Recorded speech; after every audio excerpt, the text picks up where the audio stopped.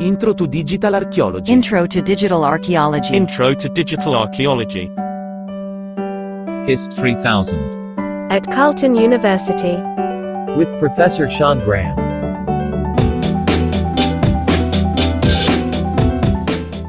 All right, everybody, gather round. It's story time. I was at the British School at Rome. I was, about 21, newly minted, working my first archaeological job. And it was a cool job. I was part of the Tiber Valley project. I was helping to reevaluate all of this material that had been collected 40, 50 years earlier. My job was to copy the information in the paper recording sheets into the Access database. Each box on the form had a count for a different type of pottery. Each paper form had a digital analog on the screen. It was data entry work, but I got pretty fast at running my finger down the paper form, banging in the numbers on the keypad. But every so often there'd be a horrible warning noise.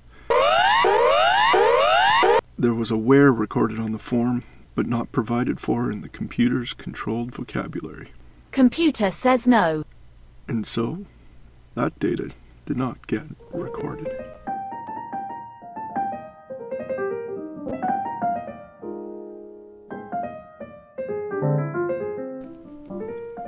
Well, you've made it.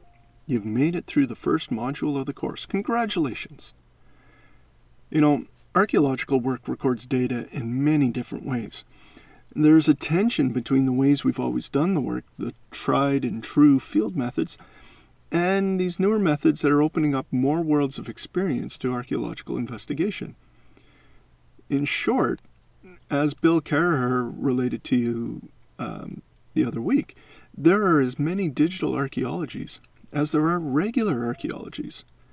The way we choose to look at archaeological data, the things we decide to record, to pay attention to, well, that dictates a lot of what we might see. The point of the work in this second module is to unpack what you've just completed in the light of that idea. No doubt you've encountered the phrase, the act of observation changes that which is observed.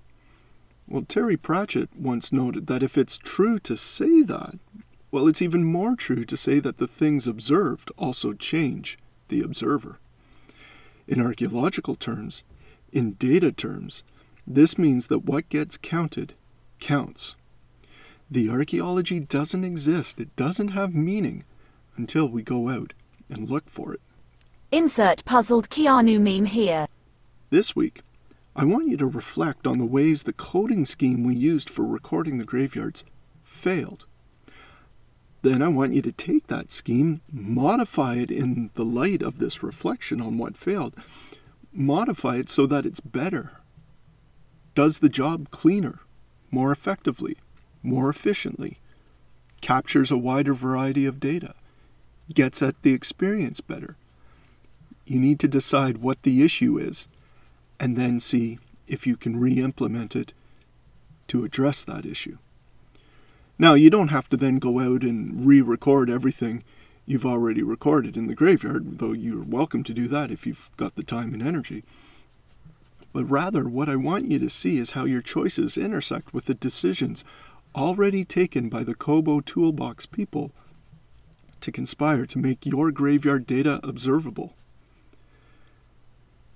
Other tasks this week can include getting to know a bit about the statistical software R and the programming environment RStudio, and a bit of futzing about with databases. So thinking about data models and data design, and then looking at some of the ways we record and keep that data handy, but also some of the ways we then manipulate it. This week, we're joined by Dr. Colleen Morgan from the University of York in the UK, and Dr. Ben Carter from Muhlenberg College in Allentown, Pennsylvania. Hi, I'm Colleen Morgan. I am the lecturer in Digital Archaeology and Heritage in the Department of Archaeology at the University of York. And I also co-direct the Digital Archaeology and Digital Heritage Master's programs. My current projects are the Aid Memoir project and the Other Eyes project. So Aid Memoir is all about digital recording in archaeology. It's primarily about drawing, and so really trying to understand what drawing is in archaeology and what it means that we are increasingly losing drawing within our archaeological toolkit. We've come on some really, really interesting results as well. Needless to say that not only should we not stop drawing, or continue drawing, but we should also be drawing more often and probably during every single course you take.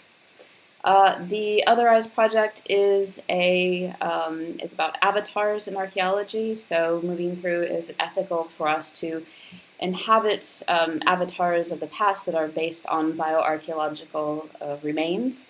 And so that is continuing on. I'll be presenting a paper on that soon, I believe. And so I got started in digital archaeology way back almost 20 years ago with Dr. Maria Franklin working in Dallas, Texas on the Thomas and Nora Cole site. They wanted a website for this excavation, and they somehow understood that I had at least a few digital skills. And so I went ahead and digitized some of their old photos. I made a very, very basic and now gone website for them. And I've just been doing that ever since. So at a certain point, they kind of shooed me to go and work inside. I was a bit sad about that, but it continues on. The biggest challenge facing digital archaeology at the moment, I think really showing that critical, impactful discoveries can be made through digital archaeology.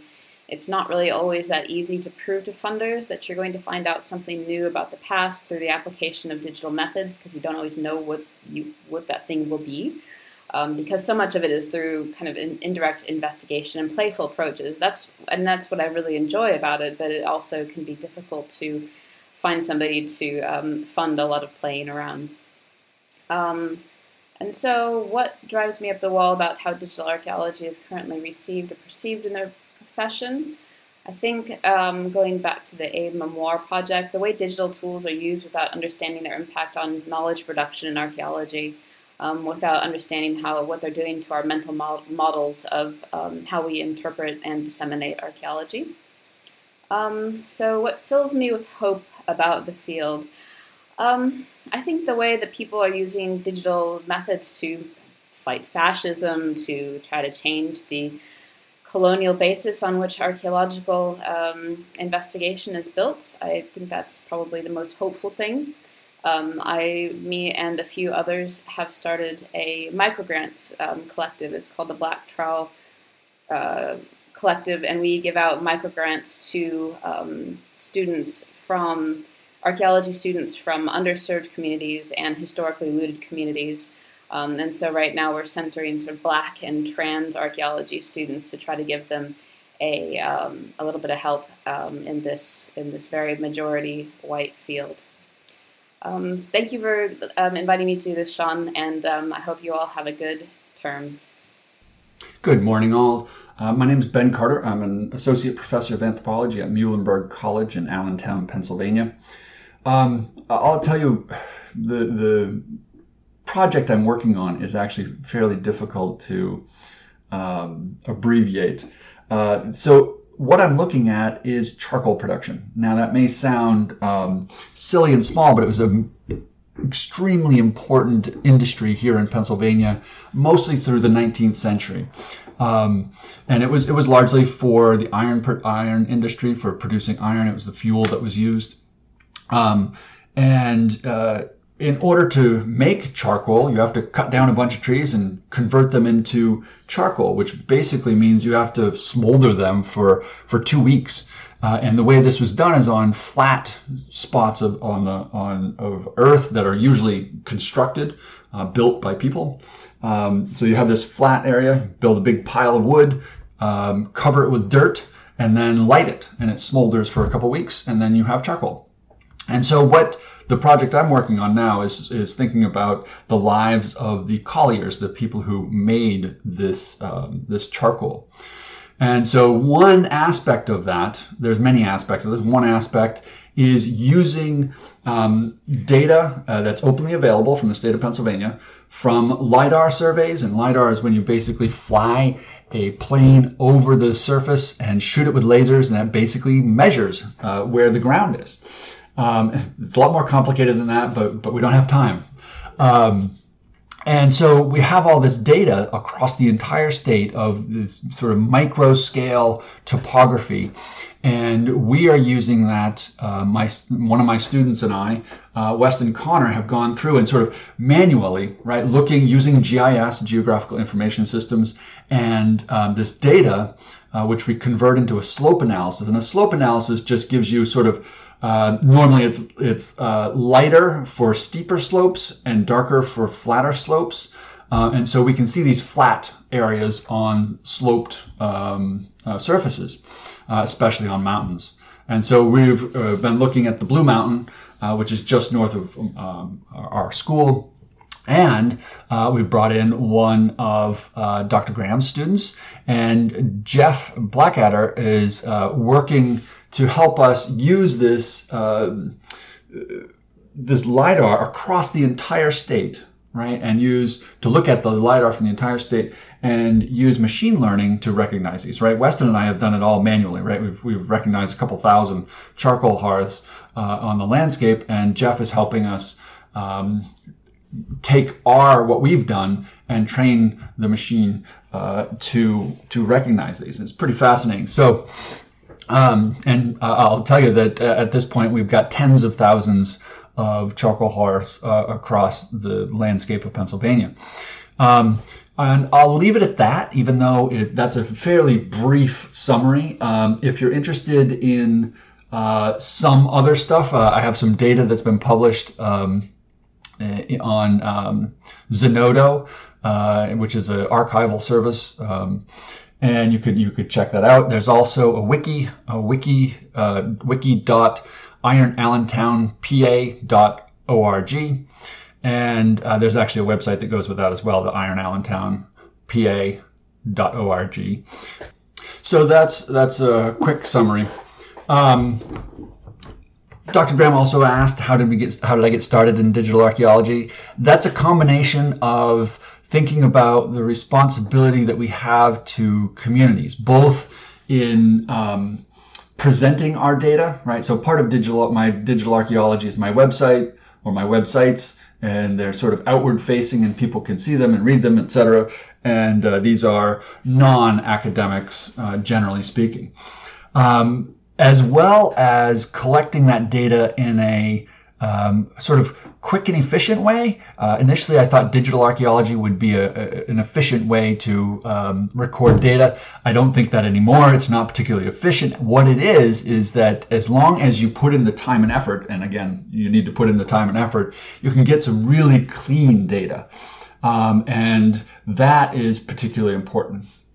So that's sort of where I started, is trying to use digital tools to start in the field, and then of course there's this explosion of LiDAR, and I kind of got obsessed with looking at LiDAR, particularly in my own area, seeing how the data is openly available. Dr. Graham also asked, what is the biggest challenge facing digital archaeology at the moment? I'm not sure I'm the one to ask that, but for me, the biggest challenge at this point is honestly, it's about geospatial data. There's geospatial data is sort of clunky and difficult to work with. It takes a long time to sort of figure out how to do this. And personally, I think that needs to be fixed. And there's a number of tools out there. Dr. Graham is, I think, using Kobo Toolbox, one of the tools that I'm particularly fond of. And again, that helps provide sort of clean data, and that data is also easy to pull into maps and stuff, right? So archiving geospatial data putting it up on the web and visualizing it on the web, those are still quite difficult. And so I think we need to do a lot more work there. Okay.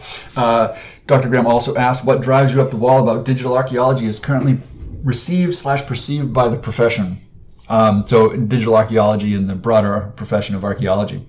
I think the thing that drives me the most nuts is we're supposed to have these data management plans in grants, and I've read many of them, and there's literally no data management plan, but it's sort of seen as, okay, right, they're required, but they're not actually supported. And so the community doesn't do a good job of supporting what's already required, much less doing anything beyond that. For example, I produced I thought a very nice a data management plan, and it was basically panned as sort of too elaborate and too much, and we didn't get the grant partially because there were too many details in the data management plan, which I think is kind of mind-boggling, but there it is. What fills me with hope about the field? Not surprisingly, this is about my colleagues. So Dr. Graham being one of them. There's so much going on and so much being communicated, and often through platforms like Twitter and Facebook, etc., that it's actually fairly difficult to sort of keep up with my colleagues. I feel like I often spend half my time just keeping up with them, much less doing my own work. So that I think that's extremely hopeful, and my I guess my hope in that is that because there's so much, that it will end up actually in broader archaeology, and I think there's some good signs that that is in fact happening. All right, guys, thank you all very much for listening. I hope this was useful, and yeah, good luck.